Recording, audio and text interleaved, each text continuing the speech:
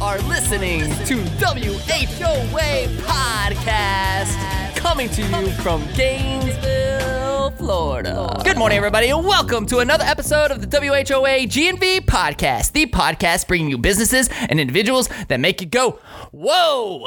I am your host, Colin Austin, and you know Dasher and Dancer and Prancer and Vixen, Comet and Cupid and Donner and Blitzen, but do you recall the most amazing, jolliest co-host of all? That's all there. Oh. Michael Dees. What's up? You're What's up, festive. man? You're in the holiday spirit. I am in the holiday spirit. It is December 16th. Like, you know, Christmas is right around the corner. We got 2020. A whole new decade is like right around the corner. How many times have you watched Elf this year?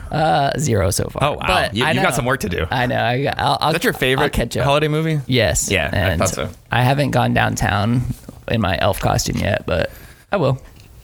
I should make that happen. You should. I look forward to seeing that at least once a year. So what do you get me for Christmas, man? Have we decided yet? See, you're a lot like me in the sense that You haven't got me anything yet? It's December 16th. That's how I'm a lot like you. No, like people always say I'm hard to shop for, and I don't think that that's true. But the reason why it is true is because if I see something I want, I just buy it.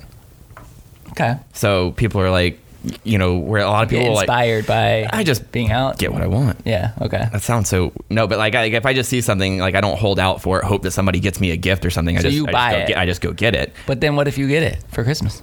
I just don't get anything for Christmas. It's the reality. Okay. I just don't get anything. How's your not scotch over there? Yeah, it's not Scotch. This is not at all Scotch. Not at all Scotch. Well, man, I'm just excited. We're wrapping up season 2. We decided that when it comes to the podcast, we're going to make like our seasons based on the calendar year. Makes sense. So season 2 is coming to a close in just a Episode couple 84. episodes. And then we will start season 3 as we head into 2020. So again, just want to thank everybody for listening. And I'm already ready to rock and roll, get into the show. Are you ready to go? I'm ready. All right. I'm definitely ready. He's like, yeah, I'm not drinking scotch, or am I drinking my not scotch? I'm drinking my not Scotch. Today on the show, we have Jamie Kraft, the director of the Entrepreneurship and Innovation Center at the University of Florida, my alma mater. Go Gators. What's up, man? Go Gators. How are you guys? Yeah, good to see you.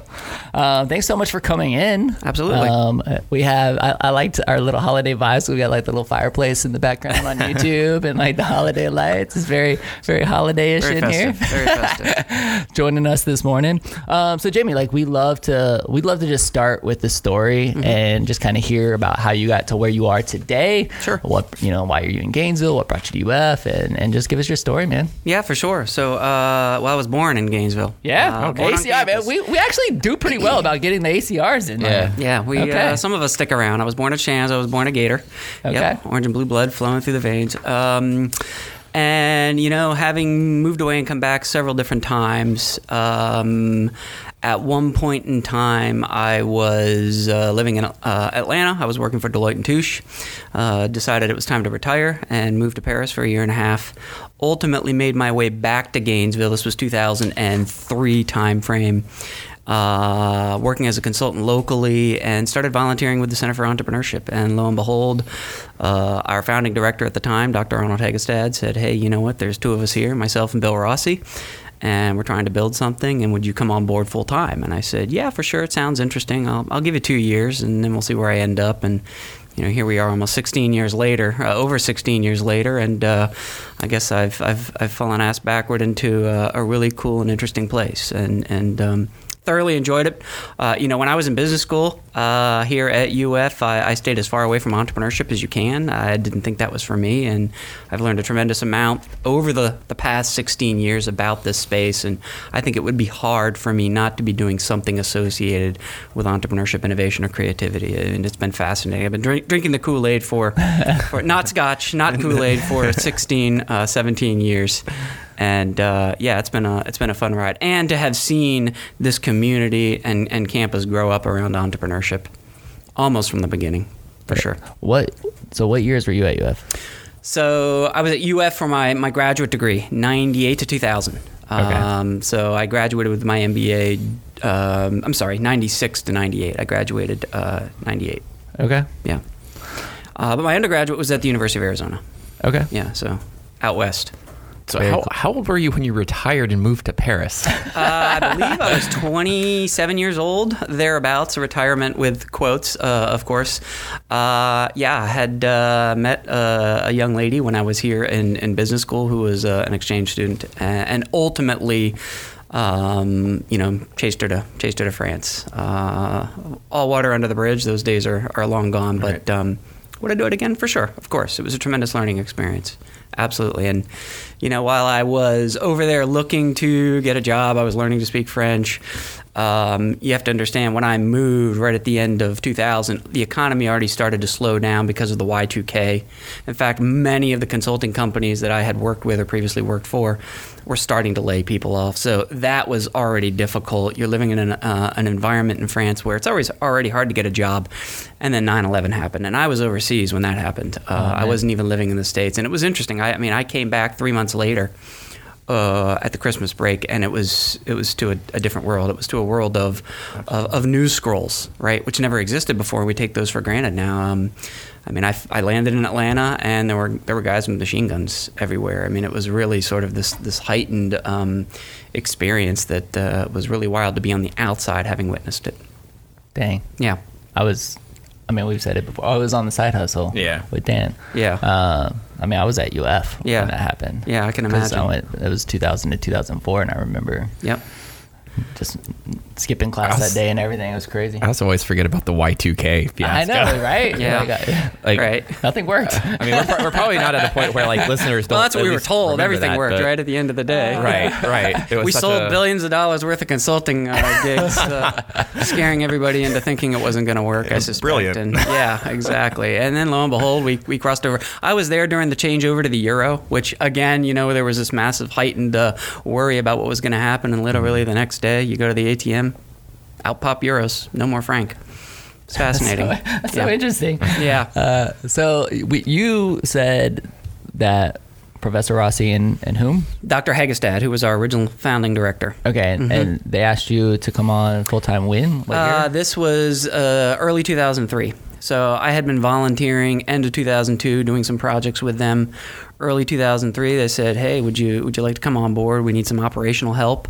And I said, "Sure." This is I was born here, grew up here, loved being here on campus, and it was a lot of fun. And the early days in the center were a tremendous amount of fun, because I think, as you can imagine, it didn't seem like there was too much interest from anybody.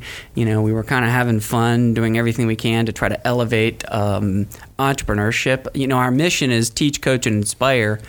And I think in the early days, that much of what the center was all about was inspiration. Certainly with Professor Rossi and a handful of other folks, getting young students to believe, I can do that. When you sit across the table and you see somebody and you say, well, I could be in that person's shoes, and the folks like Abi and Kristen Hadid and Augie and many others who were sort of around in those early days demonstrated that. They went out and made it. Aiden, they went out and made it happen. Yeah. And so I think that's a lot of what was going on in those early days as we began to grow the entity to teach entrepreneurship. The licensing office had been around for a long time working with faculty. We got to get this stuff out the door. We got to build startups or license our technology.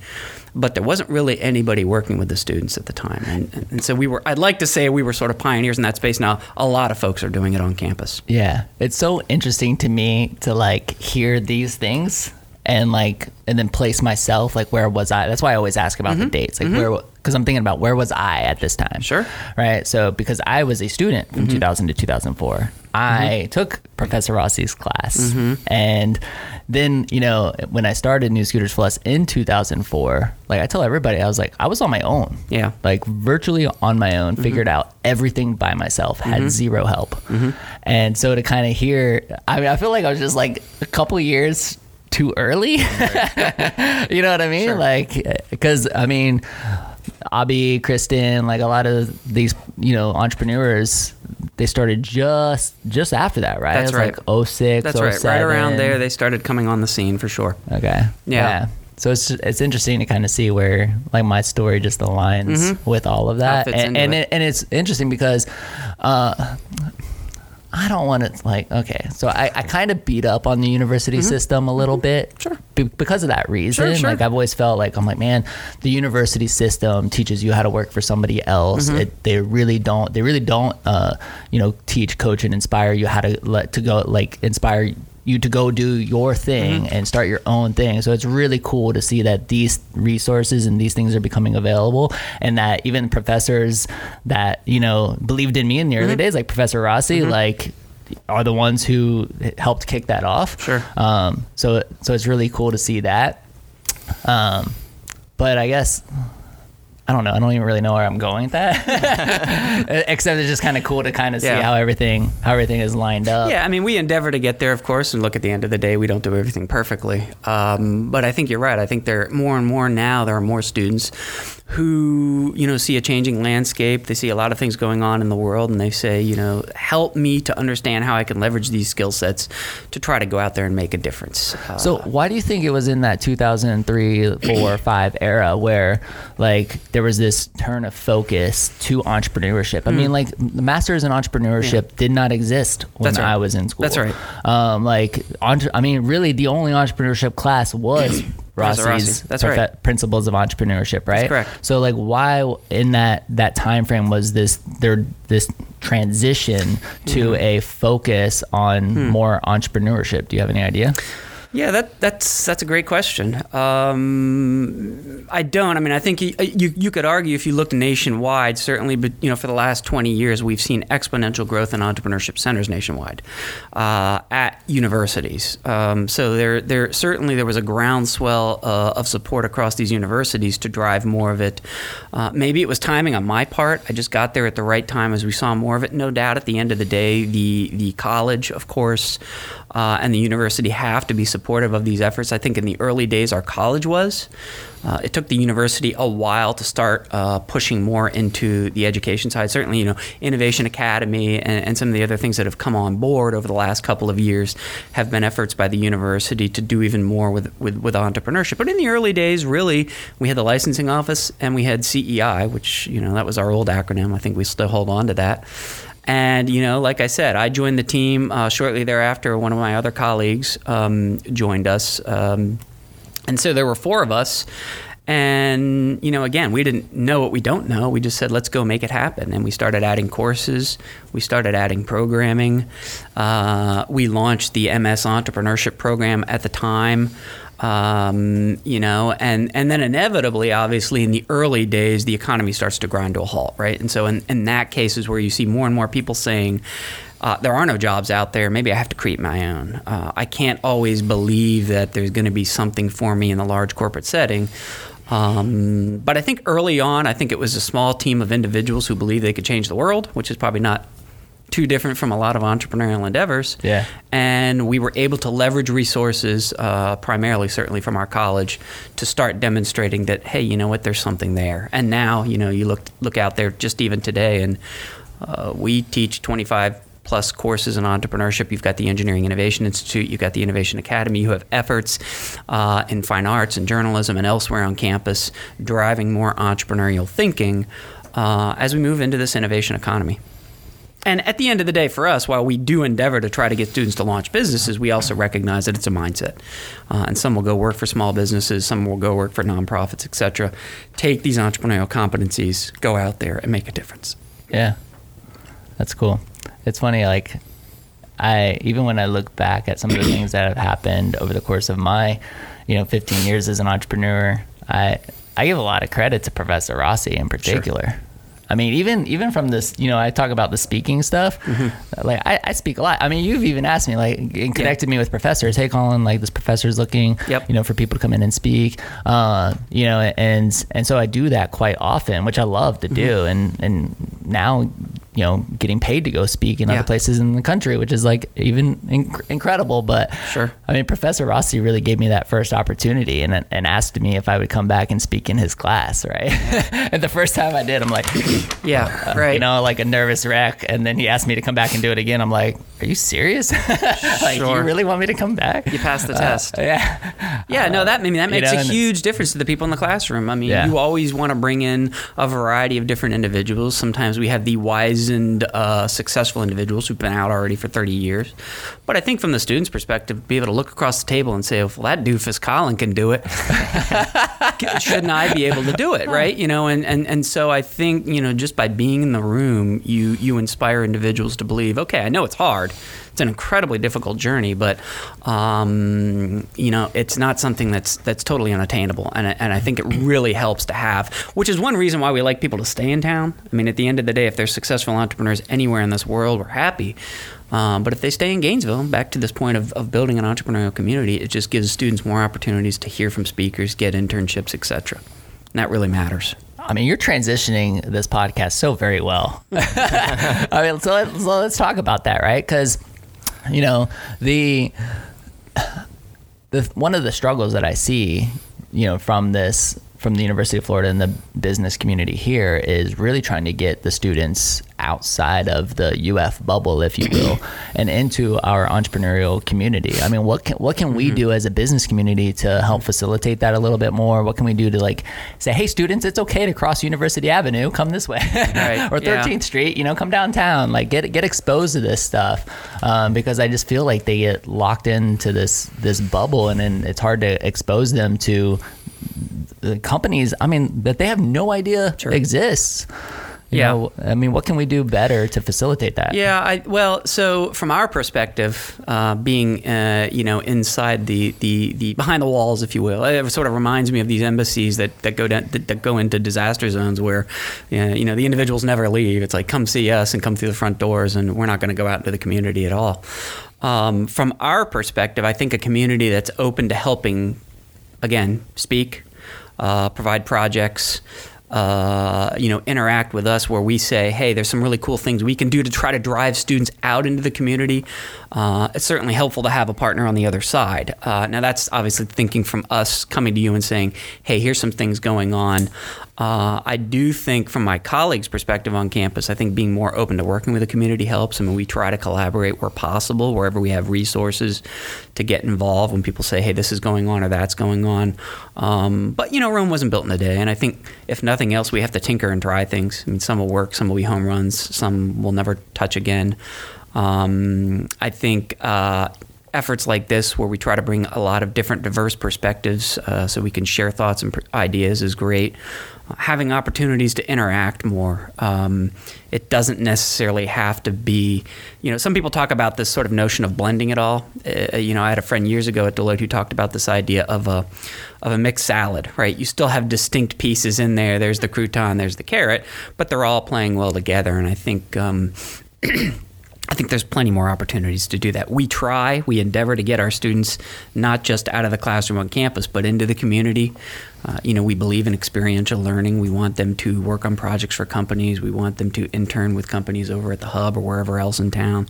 We want them to shadow entrepreneurs, and we give them activity sets that to try to get them to do more of that. Because as you said, you know, they need to step across the river that is 13th Street.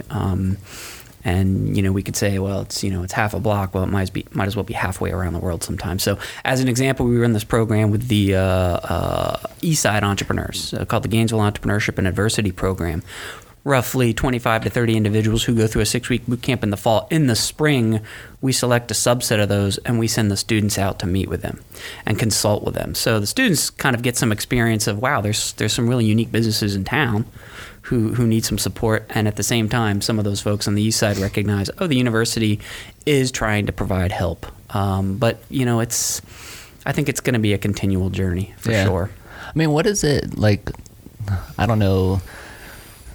I mean, when you're talking about like internships and stuff, I feel like students have this perceived, I guess they just have this perception of like of the big companies, sure, right? And like going to New York or Atlanta or LA for an internship. to work for just a big company.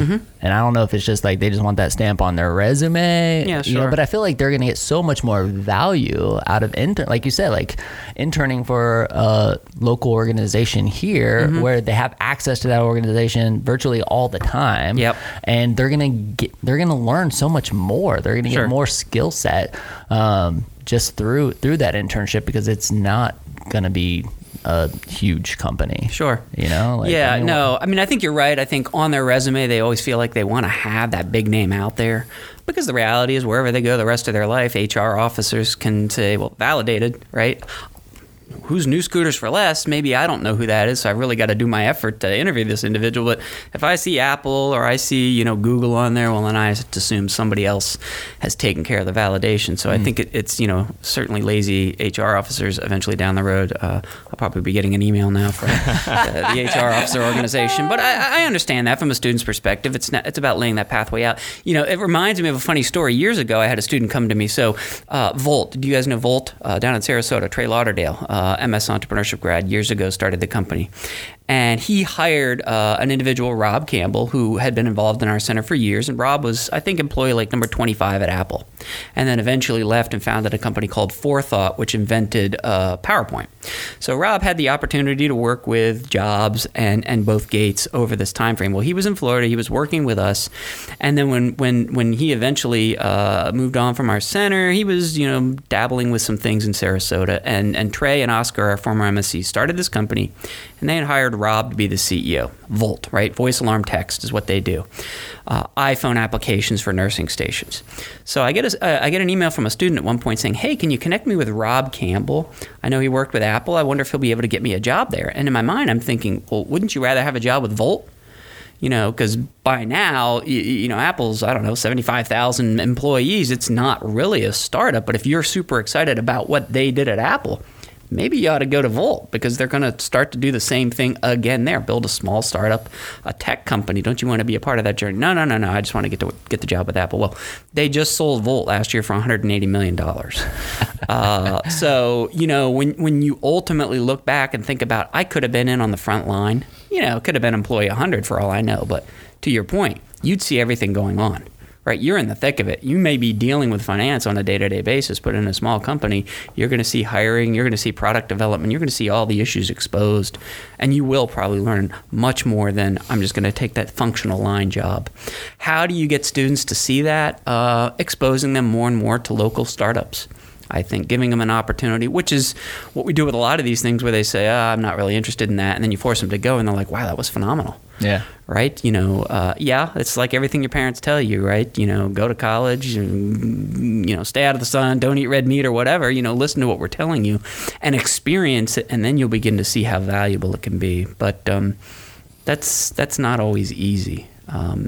If this podcast can serve as a facilitator of that in any way, let me know. Yeah, for sure. Because I think we have a very we have an incredible audience, which is made up of business owners and businessmen and women here in Gainesville. For sure. And so I think I'm always thinking about the long term, the vision for this podcast and the missions that we have, and that's a huge one.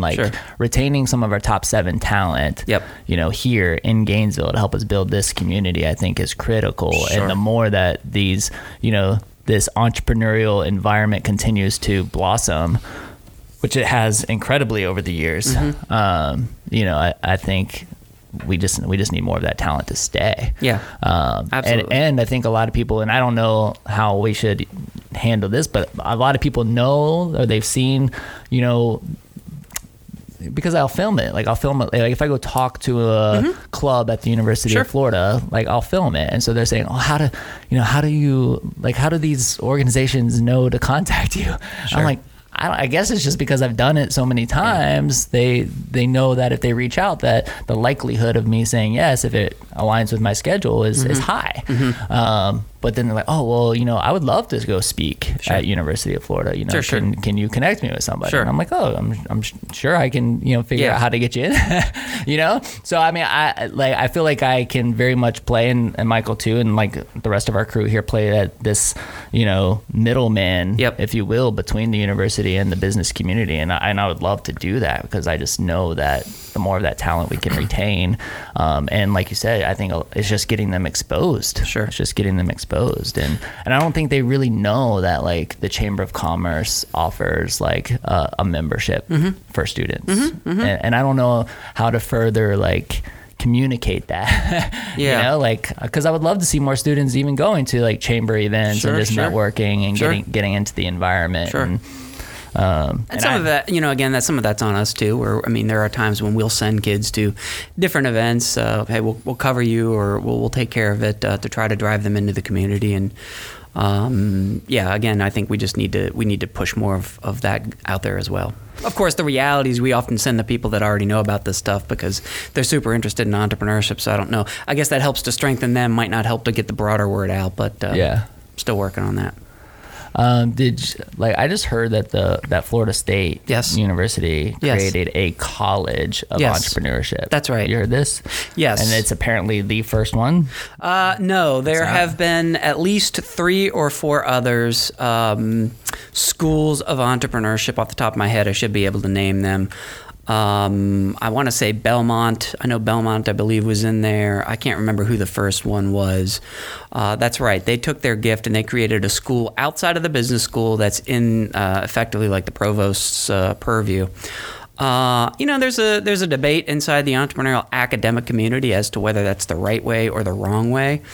You know, does it help from an academic perspective to have connections to business? Maybe. Does it help to be independent? I don't know, but I would not be surprised if we see more and more and more of those eventually. I mean, at UF, it's not too, in some respects, dissimilar to the Innovation Academy that exists as a single program outside of any particular college. You know, you see at Stanford, as an example, the D School, if you're familiar with the design school at Stanford, interdisciplinary programming, not necessarily just for entrepreneurship, but same kind of deal. So we'll see how it plays out at Florida State. I do believe that they're still keeping some of their programming inside business.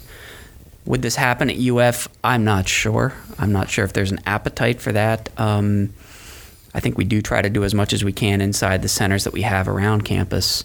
But sometimes, you know, a donor comes along and says, hey, you know what, I'd really love to support this kind of endeavor. Then you probably have to listen to them for sure. Yeah. Well, and so I made like a little rant on this when I saw this come out, like talking about Florida State and this School of Entrepreneurship. School of Entrepreneurship, and I was like, this is great. Like I think it's cool to see these types of programs, whether it's the University of Florida and what you guys are doing, like this just entrepreneurship in general having a focus. And then, like I said, you know, if FSU really wanted to do this right, I said the things that I believe that need to be taught that at least they were not being taught when I was in school, and you can tell me whether these things are being taught now. You know, and I said, I wrote out a list. I said, I'll be interested to see if FSU will actually teach the things that need to be taught: how to physically start a business, how to apply for an occupational license, sales tax, etc., how to set up and use programs like QuickBooks to track whether or not you are actually making money. I mean, I reflect, when I started New Scooters for Less, like, we set up QuickBooks like 8 months down the road because I had no idea that this program existed, and I was like, wow, that would have been super helpful. You know, how to build meaningful brand, how to build and lead teams and build strong organizational cultures, how to set up business processes and systems, and how to reinvest in real assets. One of the biggest things that, you know, when I go back and I speak at UF, you know, one of the common questions is from college students is like, if you were going to do this all over, what would you do differently? Sure. Right? And I was like, dude, I would have invested and reinvested my money a lot sooner. Like, I never took a class on how to invest. And, you know, like, I'm like, man, if I would have realized the importance of cash flow and how to, take the profits that I've earned and reinvest them into assets that are going to generate cash flow. That would have been a huge win. And I didn't get that education until I read Rich Dad Poor Dad years later. You know what I mean? And I'm like, and so when I see these programs start to be established, I'm like, man, I hope they'll actually do it. And I even say in here, I was like, do you want a real win here? Right. Like, let's let these students go to these programs, build a business, and actually focus on earning a profit that then pays for their school. Because another huge problem I see is students graduating with enormous amounts of debt. Sure. Right? So I'm like, if they could actually create a business while in school that actually paid for their school, that would be such a huge win to graduate with a business and no debt. Yeah. And so I don't know if these things are feasible. I don't know if these things are being taught.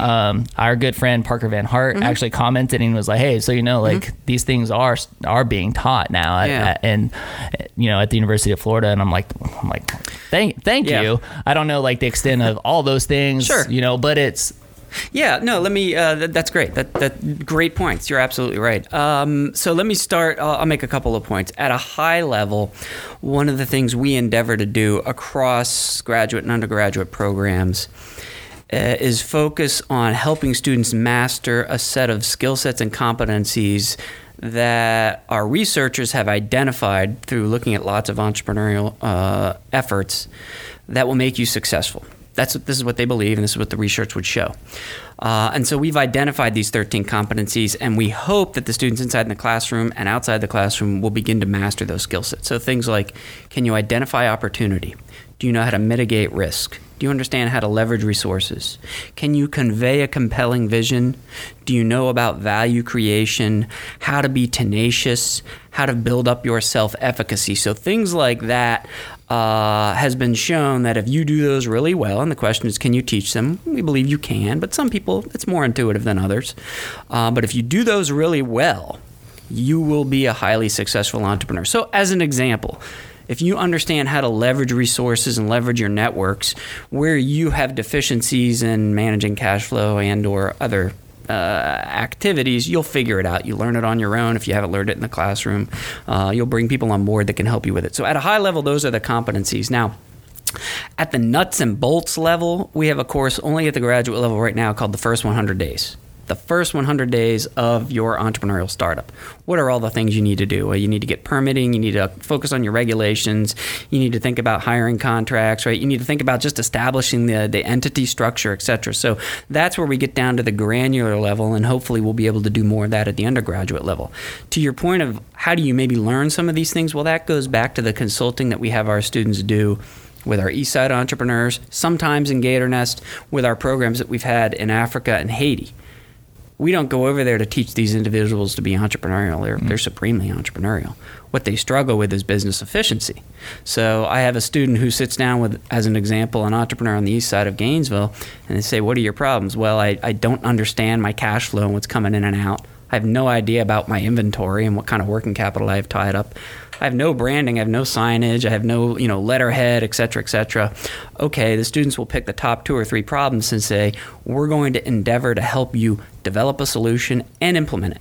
Because if I just tell you, you know what, you need a gingerbread house, here's the plans, you'll say that's great, and you'll put it on the shelf, and maybe 3 years later you'll get to it. So I say, no, we're going to build it together, and you're going to live in that house for at least 2 or 3 weeks before we pack up. So if you don't have entrepreneurial skill sets as it relates to computers, fine, we'll build you simple ledgers. Keep track on paper, but understand revenue in, expenses out. You got to know what that means. We find all the time, people think, you know what, it only cost me $1 to make this. Well, it's not fully burdened. It actually costs you $3 and you're selling it for $2. You're losing money on every product you sell. So the more you sell, you're running into an issue here. So let's understand that. So that goes to some of those nuts and bolts issues of we'll help you get a QuickBooks account set up. Start using it. We'll give you some homework assignments. You make this transaction a day, this transaction. See if it works in the Excel file we built with you or the QuickBooks file. So, yeah, I think you're right. I think we need to do more of that for sure. We always do. But those are the skill sets on the ground that will help you, as well as these higher sort of competencies of I need to understand entrepreneurial competencies to be successful. Yeah, and I think, like Parker said, I wanted to quote him on this. He said, Colin, those details are being taught in UF's MSc program. Yeah. Think of E-ship programs like art school. Studying art doesn't make you a great artist. Practice does. Yeah. School exposes you to competencies. It's up to you to master them. And yeah, I think you're exactly right. Practice makes perfect. I mean, we say that all the time. It's got to be experiential learning. You've got to learn by doing. Again, this goes back to, can you teach it? Well, can you teach somebody to play the trumpet? Can you teach somebody to shoot a basketball? This is a quote I like to use from Tina Seelig at Stanford. Yeah, you can. For some people, it just comes much more intuitively than others. But if you work at it over and over, you should get better and better, like anything. But you have to give people a starting point, right? You have to give them the tools to get better at understanding cash flow and managing it. It is good. I want to clarify some things, because I love the University of Florida, and I love everything that you guys are doing. I love the opportunities that even Professor Rossi way back in the day gave me. I think sometimes it comes across that I beat up on the university system often. and I think that perspective is very much because I'm like, look, like I want to educate people. Like, I understand that a lot of the world is going to go and work for somebody, and that's okay. But I also want more of this. I want more of, like, how do we create the farmers, like the people who are actually going, like how do we create more entrepreneurs, the people who are going to go out and create businesses and create something not only for themselves, but and build entire teams of people. And I just felt like, at least when I was in school, that didn't exist. Yeah, sure. And so it's really cool and inspiring to see what you guys are doing, and to play a piece of that. Sure. Like, I love that I get to go back and speak to the students and show them that these things are possible. And sure. Yeah. Well, look, I mean, as an entrepreneur, every big problem is an opportunity. Right. And, I know we've got really strong entrepreneurial students when they start to question everything, right? Those are the ones who have already that mindset to say, I want to fix this. I want to come up with a new solution to make this better. And so never will I sit here and say what we do is perfect, or the university. I think there's always a need to question things and keep pushing ourselves to get better and better. And it's probably the entrepreneurs locally who see those issues and say, hey, we got to fix that. And if it ain't going to be fixed, I'll go do it on my own, right? I mean, I tell students all the time, find a problem and solve it. And it's okay if there's an incumbent, because they may be the problem. You may have a gap in the marketplace, or you may have a company that just has terrible customer service, or product quality is low, or whatever. So solve that problem, and then down the road, don't forget where you came from and don't become the problem. Or students 5 years from now are going to say, I'm going to put that guy out of business, right? So, excuse me, I think it's okay to question everything that's going on and constantly push us to think about what we're doing and do it better. I mean, it's always hard at the end of the year when we ask our students, what did you like and what didn't you like? More importantly, what didn't you like? There's things we can change, there's things we can't change, and there's things we won't change, but we have to ask for that feedback. It's like a chef who doesn't want to go out in the kitchen because they're afraid to hear what people say. Well, you may be out of business 3 months later because you didn't know your food was too salty. Maybe you should ask your customers so you have a feel for it. And so, can you recall anything that somebody said in terms of something that they no accounting? We should get rid of accounting. Absolutely. I never want to take an accounting class in my life as an entrepreneur. I'm going to hire a bookkeeper. Yeah, you'll hire a bookkeeper, but at the end of the day, it's your business. You should be able to look over their shoulder and at least understand in your industry some of the trends. Of course, you're going to hire a bookkeeper. We don't expect you to be a bookkeeper, but it's good to understand the basics of it so you can have a conversation with that account. Because at the end of the day, they're probably working on a lot of other businesses, and this is your livelihood. So that's one example of something where they say, and I hear that one a lot, get rid of that, we don't need it. Okay, I mean, we have advisory board members who say students sometimes need more finance and accounting. I think we're trying to strike that balance. Okay. Because again, at the end of the day, if you look at the competencies, you might argue, well, accounting doesn't matter, right? You'll leverage resources to find a way to get it done. If you can sell a vision that there are a whole bunch of people in this town who need access to scooters to get to and from class at convenience, then I'll find people to help me to run this business. I'll go hire an accountant as a student example or somebody else, but I've got to bring together, that team and the funding to make it happen. So again, we want them to understand it, but at the same time, let's be entrepreneurial and focus on the competencies as well. It's good. Yeah, I think it's interesting. It seems like on an academic level, a lot of the focus on entrepreneurship and stuff has been on the master side of things, and only recently we're going into the undergraduate. As I'm combing through some of the preliminary questions that we have, it says you got your undergrad degree in microbiology. Correct. We have that in common. Yes, great. So I think that's interesting. Would you say there's any value or advantages to doing undergraduate work in something that's not business related? Yes, absolutely. In fact, I argue that I really like this notion of entrepreneurship as a minor, because I always say some of the best entrepreneurs out there are the poets, the chemists, the sociologists. Whatever you're passionate about from a particular topic perspective, go find that and get involved in it. And then keep your eyes open to the problems in that space. If you're an English major and you recognize that the major publishing houses only focus on mainstream books that are going to reach 1 billion people, what about all those obscure authors who are trying to get their name out there? They just can't do it. Okay, I'll solve that problem. I'm going to leverage a team to build a simple platform so people can self-publish. And get that obscure topic out there. I still love English. It's what I do and who I am, and I want to be a part of that space. But I can be an entrepreneur as well, and we see that all the time. We have 250 to 300 teams that sign up for our Big Idea competition every year. Mm-hmm. They come from all over campus, from all walks of life. And I do think it's important that all of those individuals at least have an understanding of some of those entrepreneurial competencies and skill sets, because to your point, they're not all going to go to the career fair and get jobs. But they all see things in their industry that they think they can help change. And yeah, absolutely. I think there's a huge advantage to that kind of background. So I'm curious on the personal level, what made you get into microbiology and what made you get out of it, or not have that focus anymore? Yeah, no, fair point. I always grew up wanting to be a zoologist. I had all these little, I think they were National Geographic trading cards, if you can believe it, as a kid, which does not exist, I'm sure, anymore. And I was just fascinated by animals and zoology or veterinary was where I thought I would end up. And when I got to school, I immediately switched to chemical engineering because I thought that was the coolest thing in the world. Oh, everybody's going to do that. I'm going to make $1 billion. Well, quickly realized, you know what? I don't necessarily like this as much. So let me go back to biology, and I zeroed in on microbiology. And postgraduate, as working as a biochemist briefly, I thought, okay, well, I know I'll probably go back to business school because that's in our family. So maybe through business I can leverage these skill sets and go work in the biotech industry or the pharma industry, right? Again, an industry that I understand, that I'm familiar with, but leverage the business side of things. And so that's sort of the way I thought it was going to work out. I've taken a very circuitous pathway, and I think that's not uncommon, right? I mean, we have this academic theory, if I get it right, in entrepreneurship called corridor theory, which says, okay, there's a hallway and you want to get to the door at the end, but there's lots of little doors along the way. The reality is your first idea is probably wrong anyway. Let the market drive where you're going to go and react to that market. Don't evangelize. Take what they give you. You're probably going to end up going in one of those doors along that corridor. And this is an important lesson for students. The reality is the only way you can get to those doors is if you start going down the hallway. And we see this with students all the time, right? Oh, when I graduate, I'll start my business. Or, when I get more knowledge, I'll start my business. Or I get more money, I'll start my business. Or I find the right opportunity, I'll start my business. Whatever have you. But a lot of them already have ideas of how they want to change the world today.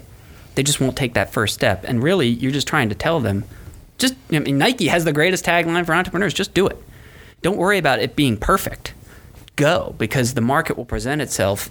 I think that's why probably a lot of investors say, I'm not so much interested in scooters per se, but I love Colin and Michael, because I know they'll figure it out. Because the reality is, at the end of the day, it's going to be a circuitous pathway. You're going to have, we'll use that often used overword term, pivots, right?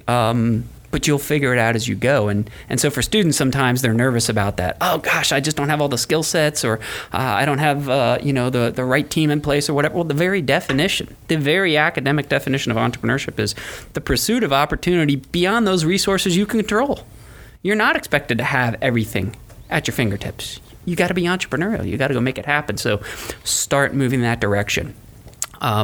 I don't know if you guys have ever seen the movie When Harry Met Sally. It's this sort of dramedy made in the 80s where you've got Billy Mike Crystal. definitely has. Okay, Yeah. Mike definitely. Okay, so throw Mike under the bus. All right. Right. So, All right, I figured. I tell students this all the time, right? I'll have what she's having. You've got this dramedy, right? And you've got Meg Ryan and Billy Crystal. as Sally and Billy Crystal as Harry, right? And so they meet each other in the beginning of the movie and ultimately hate each other. And then they move to New York. And over time, right, you know, they get to know each other and they become friends and they become more than friends and they have this huge falling out. And so here we are at the end of the movie and we find ourselves, you know, Sally's at some highfalutin, you know, black tie New Year's Eve party downtown, and Harry's moping through Central Park, you know, eating an ice cream cone, and he's feeling sad for himself. And you know, it's at this point you roll the obligatory, you know, movie montage showing all the great scenes that happened over the course of the movie. And Harry, you know, he throws his ice cream cone into the garbage can, and he's racing through the city to try to get a cab. Runs all the way downtown, runs up the stairs just as Sally's leaving, and you know, he runs over to her and he says, "Marry me," and she says, "Well, you know, Harry, it's New Year's Eve. You're just feeling sorry for yourself. You don't really want to get married." And he's like, "No, you know, the minute you realize you want to spend the rest of your life with somebody, you want the rest of your life to begin as soon as possible." And so what I try to tell students with that analogous story is, look, at the end of the day, if that's what you want to do, go do it. Start now. You've got lots of resources while you're here as a student, but start taking that first step. It may change along the way, but that's okay. But just do it. Go. Make it happen. Love it. Okay, so what do you tell the students? Because this is something that I hear so very often when I speak is, you know, all right, so Colin, how do you discover what you're passionate about? Yeah. Because it's one thing, like if you know, like, That's oh, right. this is what I want to do. Okay, go. Sure. Like go. But like, Sure. there's so many students who are sitting in that last semester. Yeah. I mean, they're in that last semester at UF. Sure. And there's all this pressure. I'm graduating. Yeah. It's January and I'm graduating Sure. in May. I had went to this school, you know, to this college at UF, and you know, here I am. I'm about to graduate, and I literally have no idea what I want to do with the rest of my life. And they Right. feel like they should 100% have it all figured out by Sure. now. And they keep hearing, "Oh, well, do what you're passionate about," and they Right. literally have no idea what they're passionate about. Right. Like, So what do you tell those students? So hear that all the time, for sure. And I can tell you that your passions will change, right? I mean, look at me. I started out in microbiology, and here I am sitting in a podcast studio talking about entrepreneurship. I never would have predicted that. But what I do try to ask them is this: when you go home at night, do you sit and just stare at blank walls? No, I like to read blogs about you know, cycling. Okay, boom, that might be something you're passionate about. No, I really, you know, like to watch documentaries about climate change. Boom, something you're passionate about, right? So certainly these passions will change, but back to this notion of the corridor, start now today going after whatever it is you think you're passionate about today, and allow passions to change and morph over time, right? This notion of FOMO, well, if I do this now, that's it. I'm stuck in this for the rest of my life, so I'm paralyzed to take that first step. Why do you think that perception's been created? You know what? I don't think I have the answer to that. If I did, I probably would be a very rich individual. Well, I think a lot of it's conditioned. I mean, Yeah. I think that, look at it with personal relationships, most people wouldn't get into a relationship saying, this is what I want to do right now, and maybe I don't want to do it later and I'll just opt out. A lot of people believe once you get married, you're married forever, right? Like there's some social Yeah. conditioning there. Here's another thing, and this is my favorite business book of all time. So if that's on your list, great. We can check that off. The Monk and the Riddle: The Art of Creating a Life While Making a Living. It's written by Randy Komisar, who's a venture capitalist for Caulfield Byers, Kleiner Perkins out in the West Coast. And Randy, if you hear this, I'll take the kickback now. Yes. So True entrepreneurial fashion. What Randy says essentially at the end of the day is, look, you can kill yourself for 35 years doing something to make a bunch of money so you can retire, or you can find ways to blend what you do and make a living. And you might make a lot less money, but your life will be so much more enjoyable. Certainly students at the end of the day are thinking, I just got to get a job, and I got to get a job that pays the bills, and hopefully it's a job that, you know, it's with, you know, per my classmates, it's one of the top 50 companies to work for, and it's a cool place, and it's a name people have heard of, as opposed to starting when you're a freshman, start getting these internships and connections in the space that you're interested right now, and hopefully it'll shake itself out. So not to pick on accounting, but if, for example, you just love gardening. That's really all you like to do is play in your garden. Okay, well, maybe you don't get that accounting degree to go work 35 years for Price Waterhouse so you can retire early. Maybe you get your accounting degree and you open a nursery locally. So you can help other people share your joy of working with plants and flowers and things of that nature. Maybe you get a supply chain degree and get involved in the cut flower industry as they're grown in South America and distributed to Amsterdam, where they're sold in the markets, for example, in Tulip, and brought back through the port of Miami, right?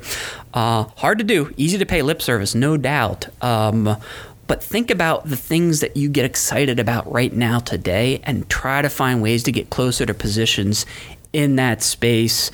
If you just like playing soccer, there's a variety of different things you can do, right? You could be a youth soccer coach. You could start soccer camps. You can be very entrepreneurial, thinking about how soccer could be used to help children build up resilience and overcome anxiety, whatever. But if that's what you love to do, try to find ways to get closer to that. That's good. So if you're going to go start a business today, what would it be?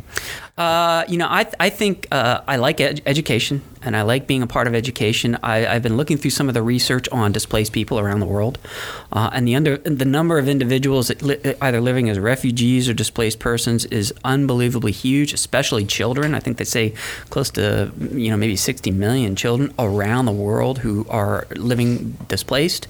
Finding ways to do something unique in an education setting where they can continue to learn and grow as they're moving from place to place. Because I can imagine that would be very difficult. That would be something that's interest of mine. I like this idea of helping people around the globe, but at the same time doing it with education. So that's one, which I think would be a fascinating space to be in. That's cool. Kind of swinging back to here. There's a bunch of entrepreneurs, mm-hmm. There's a bunch of businesses that are starting to blossom, here in Gainesville. Do you feel like there's too much emphasis on raising capital when it comes to entrepreneurship in 2019? Here we are going into 2020. Yes. You do? Okay. Yeah. Look, at some point in time, you've got to have some capital. But again, if you go back to our competencies, one of them, which we talk a lot about, leveraging resources. Because this the first slide I threw up on my slideshow that myself and some other faculty have worked with. Here's how it works, right? You come up with a phenomenal idea, you raise a bunch of money, and you make a bunch of money. Well, that falls apart on the raise a bunch of money, right? And even this notion of going to friends, family, and fools, you need a You need a bootstrap. You need to find ways to leverage other individuals' resources.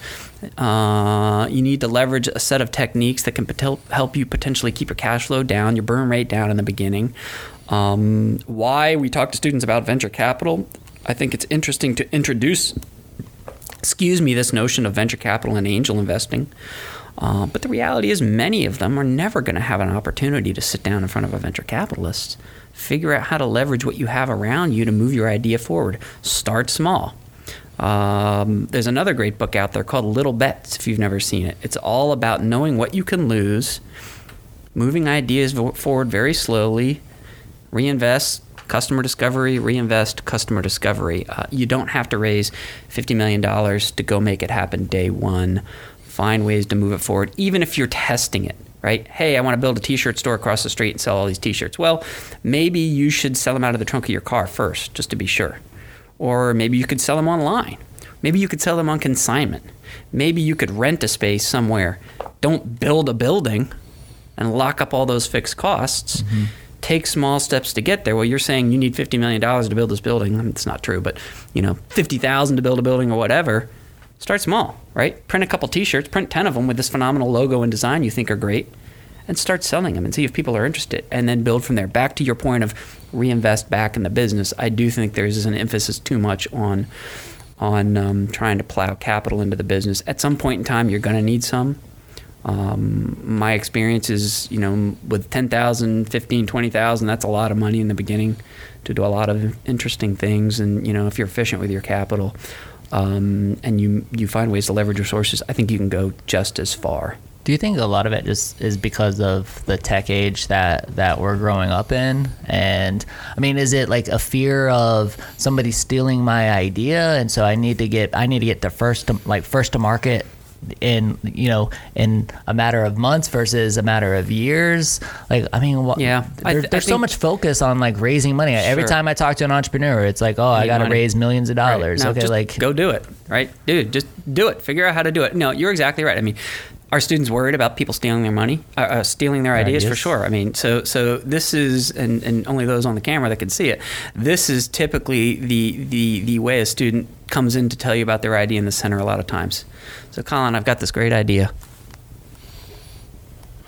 Right? They're looking over their shoulder.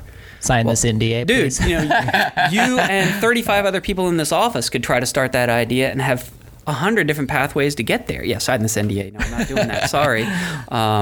It's all about execution, and there's a variety of different ways to get there. So stop freaking out about who knows your idea. Now, if you have some unique proprietary intellectual property, then yeah, keep that on the DL, right? Sure. Talk to people, but understand who you're discussing it with. You don't want to reveal that into the marketplace. But so many ideas. I mean, did Burger King come along and say, hey, I've got this great idea for a new burger business, right? I don't want McDonald's to hear about it, right? There's a lot of different ways to get out there in the marketplace with ideas. But yeah, you're right. I mean, just go do it. I mean, all too often I have too many students coming in saying, I got to raise $20,000. Well, how much have you put in yourself? I haven't put anything in this business. Are you kidding me? Well, right there you lose credibility. If you don't believe in it and you're not willing to put skin in the game, whether that be time, money, effort, that's going to hard to convince somebody else to want to do it. But oftentimes you don't need a lot. Just start moving forward. At some point you will, and you'll find ways to leverage that capital. But I think you're right. There's way too much of an emphasis on it. And you're right. They want to be first to market. They want to blow it up as quickly as possible, not realizing that there's 300 million people in the U.S. and what you try here in Gainesville and fail with a couple times, you can then relaunch in Orlando and Miami and everywhere else. And back to the original point, if you're solving someone's problem, they don't necessarily care if when you first started out you were bumpy a bit. Mm-hmm. Just solve my problem, and I'll buy your product. That's good. Now, has that always been the case with that emphasis, or is there something we can point to that explains why? Like, I think about the spread of information through social media and internet and platforms like Kickstarter and stuff like that make crowdfunding, such a thing. Like, is there a reason that people put so much emphasis on raising that money up front, and has that always been the case? I think it's just it's glamorous. Right, would be my guess. I mean, everybody sees, Facebook, they see Tom's Shoes, they see all these companies that raise a tremendous amount of money. But I'm sure, and I don't have the data in front of me, that so many small businesses, even large tech businesses, started small. You only know of them now today. Right? I mean, Google in the beginning was two pimply faced kids in a dorm room trying to make it happen. I believe maybe in the first round they raised maybe $150,000. So that's a big amount at the time out in the valley, maybe not. But I just think that we continue to try to emphasize to our students that it's not about the capital, right? It's about customer service. It's about solving a customer's problem. Look, the best money you can raise is revenue, right? That's your best investor, your customers. Get them to pay you. You're not giving up equity. You don't have a debt burden hanging over your head. You don't have to pay somebody back. It's not a grant that you have to report on. Solve a problem, put a product out there. If you start with 2, reinvest, start with 4, reinvest. That's your best revenue right there, for sure. I'm sorry, your best capital. Yeah, amen to that. We got to wrap up here in a minute. I do have a couple more questions. Mm-hmm. The first being, do you think the university system puts too much emphasis on the resume? And the reason I ask this is because when I go and I speak to these student groups and stuff, and and a lot of them will ask me about the resume and stuff, and I'm just like, I'm like, I get to this point where I'm like, I hope the university system realizes that the CEOs, like here in the very near future, including like myself, I'm 37, right? We don't even look at resumes.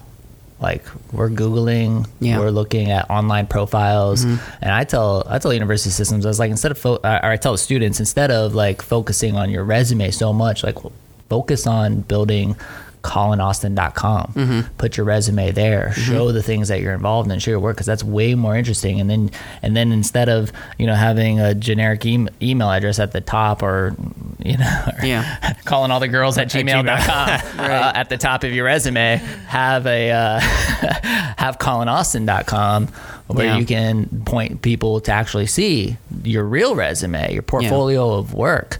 I feel like I haven't seen very much focus on like actually building out a portfolio as much as it's like, the margin on your resume is slightly off, and these bullet point, whatever. And maybe it's just my perspective, but I'm super interested in find out what somebody who is at UF thinks of that, or has seen that. No, for sure. I mean, there's lots of kids who definitely they want to make sure the resume is perfect. I don't know if it's driven by individuals at the university advising them that way. I don't know if it's driven by the companies that are recruiting them. I mean, more and more now we have companies that aren't necessarily so interested in the resume per se, but they force you into these portals where they can build a resume for you, right? Fill these buckets in, and obviously they can use that to rapidly screen people. But there is some format out there where you do have to be able to, these companies that they're interviewing with, convey that back to them. And it could just be that HR says, no, I want the standard resume. I don't have time to go through all these websites of people. Now, as a student, you could say, well, this is who I am, and I only want to work for companies that are interested in that kind of storytelling approach. So don't even worry about those other companies. I'm not sure, chicken egg, if it's driven by the companies in the market or if it's driven by the university itself, but clearly there's a whole bunch of students who are trying to get jobs with particular companies that are emphasizing that. I think we have to get to a tipping point. Okay. Right. The reality is probably with all of these younger individuals who are getting into some of these corporate gigs, they'll probably be the ones to drive it, right? They'll be like, I hated resumes when I was in school, and I don't think they're valuable either as well. So here's what I want to look for. And hey, guys, we're all on the HR team here hiring. Let's try a different approach. And that's probably where it will be driven. And that might not change in the near future, but it probably will for sure.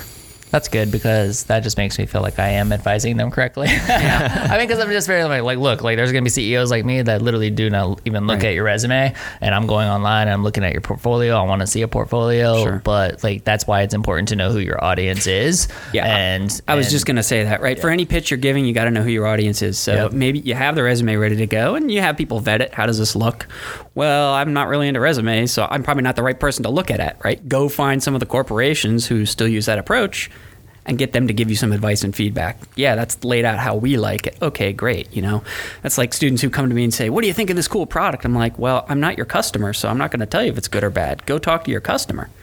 I mean, I could tell you some questions you have to answer, right? It's the same thing with a resume. If somebody's going to be looking at it ultimately, then don't go talk to Colin, right? Talk to somebody who has to see it, but then show your .com site to Colin and say, what do you think of this? Exactly. Oh, that's cool. That's laid out well.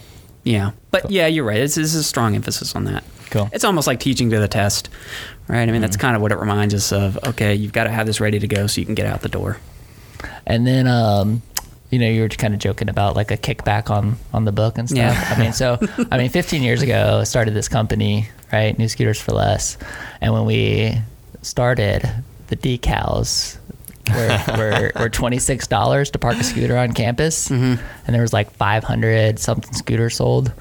And last statistic I had was in like 2017, which was like 6,800 decals sold at the University of Florida for scooters. For how much? At a price of $160 a decal. That's over $1 million. How can I get my kickback from the University of Florida? Fair point. I'll direct you to the Department of Transportation and Parking. I mean, in that respect. Yeah, funny, they don't answer that email. Yeah, I suspect that they probably don't. Fair point. Certainly, an economy is cropping up around your business, and people are finding ways to be a part of it as well. And yes, with the rise in scooters in town, I'm sure from $26 to $160 a decal. You can fit 4 scooters in the place of a car. That's right. That's right. Yes. Where is my money? Opportunity. Hopefully you're managing the business well enough that you're doing fine. Yes, that's fair point at the end of the day. But no, I mean, you're right. I mean, we see the NS4L stickers all over schools. You know, and you probably know this more than I do. Every single time we bring faculty to campus from anywhere in the U.S., they are blown away by the scooter lots that we have. Yeah. I mean, seas of scooters. Even people who are based in Southern California schools. I would think that warm weather locations have lots of scooters, but okay, so nobody's ever seen that like at UF. I'm going to ask you, this is strictly for me now. You know, when we started, I mean, but it's relevant to entrepreneurship, and you know, you set out to solve a problem, right? You see an opportunity, you solve a problem. The problem was parking at the University of Florida. Over 15 years, I think we're starting to reach a point where scooters were the solution. They were the solution for all of these years for students to get to and from class at the University of Florida. And now the scooter parking lots are becoming extremely full. And where I'm saying where we were the solution, now I feel like we're just becoming part of a greater problem. And this is a new perspective, right? What should I do as an entrepreneur to ensure that scooters, like our company, is a solution to the University of Florida parking problems, and not becoming just part of the greater problem? That's a good question. I mean, obviously, that's a strategic question for the business. How do you think about continuing to solve? And do you still want to solve the problem? I mean, I see your mission, right? It's right there on the wall. Help college students get to and from class at their convenience. That's pretty broad, right? I mean, so where's class? Could it be done virtually? Could it be done at pop-ups all over town? Do we find out that 35 kids in my class all live in the same apartment complexes near each other? Is there a way for me to go there instead of have them all come to me? I mean, there's a lot of ways to slice and dice that mission beyond just scooters become the answer anymore. And so I think at the end of the day, if New Scooters for Less, while it's in the name, doesn't necessarily just become a scooter company, but a company that's focused on helping college students get to and from class, then there's a lot of other things that you can do at the end of the day to help drive that. One, first and foremost, being, hey, you know what? Maybe the classroom is a podcast out there in the virtual world that they can listen to and learn from. So you can focus very narrowly on, okay, we're becoming part of the problem. How do we expand? How do we approach that? Or we can go back to our core mission. I'm just hypothesizing here, as to how that would work. I mean, that's a completely selfish question. Like, I'm like super just interested in your perspective as somebody who advises students all the time. I think we're all students in some capacity. I mean, I've been doing this for 15 years, but I'm no expert. Right. Fair point. Super interested in your perspective. Yeah, no, and one of the other things I like to do with students, so in the creativity class I like to do this exercise. I think this is one of my favorites, this notion of challenging assumptions, right? So if you sat down and looked at the problem you're trying to solve right now today and said, what are the assumptions associated with that? Now let's turn them over and ask ourselves, how might we build a business or a solution using the reverse? So, for example, I want to launch a restaurant. What are some of the assumptions? Well, they have menus, they serve food, whatever. Okay, so talk to me about a restaurant that has no menus. Talk to me about a restaurant that serves no food, right? Challenging assumptions, I think, is really important. The example I like to give them is, and I don't know who did this experiment, but years ago there was an experiment where they had a big room and they put 5 chimpanzees in the middle of the room and they put a box and they hung a banana from above the box. And every time a chimpanzee would get on the box to go to the bananas, they'd blast them with cold water. Right? And so they take one of the original chimpanzees out and they put a new one in. That chimpanzee races towards the box. And before the jets turn on, the other chimpanzees run over and, pummel that chimpanzee and, force it into the corner. So then they take another original chimpanzee out and they put a new one in.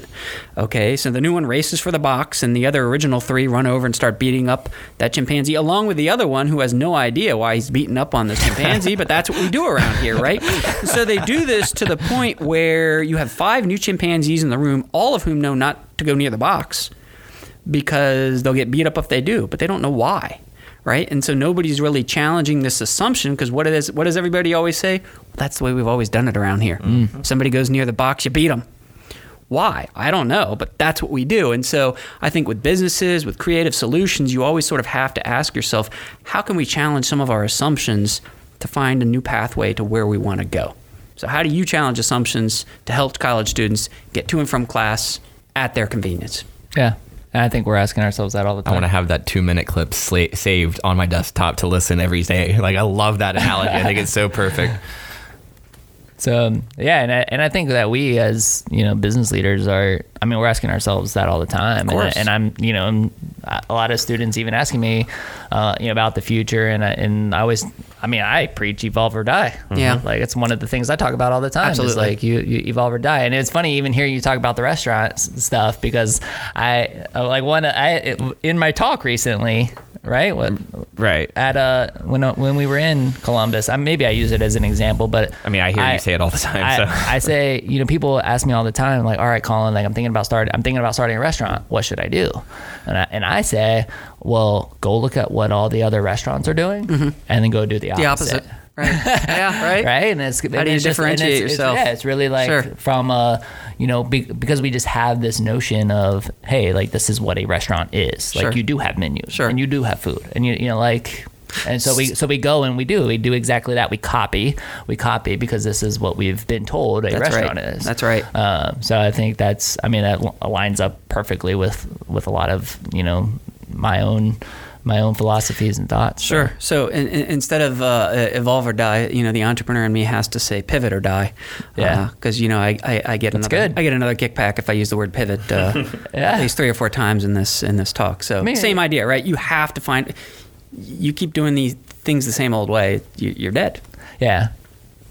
I think you're absolutely right. I do remember that story from years ago. Rob Campbell, again, who was at Apple in the early days, and he said, Jobs was constantly saying we need to compete with ourselves. Mm-hmm. Because if we wait around for somebody else to do it, it drove, I think, the company crazy because they were constantly, obsoleting their own technology and things of that nature very quickly. But, continue to evolve. That's great. Final question. So where are we going? Like it's almost 2020. Like what's happening over at UF? Sure. What do you guys see in the 20 this year for 2020, for 2021? Like where are we going in the near future here? I think from an entrepreneurship perspective on campus, I think we're going to continue to see further and further growth from students. We're endeavoring obviously to try to improve the quantity and quality of ventures. One of the things we've looked at most recently is across a spectrum of what students are really good at, that is being inspired, ideating, validating, building, and growing. Where we need to focus more, I think, in the near future is going to be on ideating.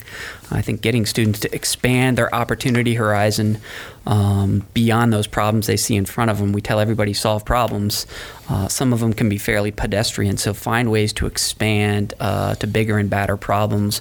And that's on us to try to give them more exercises to expand their opportunity horizon, as well as elevate those on campus who are doing really cool things. That's what our focus will be, and at the same time continuing to try to improve, because continuous improvement is important. It's great, man. Any last things? Nah, it's good, man. Awesome. Thanks for being here. Yeah, it was fun, guys. This was Thank awesome. you for the opportunity. Yeah, I enjoyed it. Of course. People can find you guys at UF Entrepreneurs on Twitter, Instagram, Facebook.com/UF Entrepreneurs, correct? Yep. And yeah, just thank you so much for joining us this morning. Thank you for the opportunity. It was a pleasure. This is the WHOA GNV podcast, the podcast bringing you businesses and individuals that make you go, whoa. Give us your best whoa. Whoa. Nice. Actually, I guess it would be Keanu Reeves. Whoa. I like that one. We'll see you later. Bye. Yeah.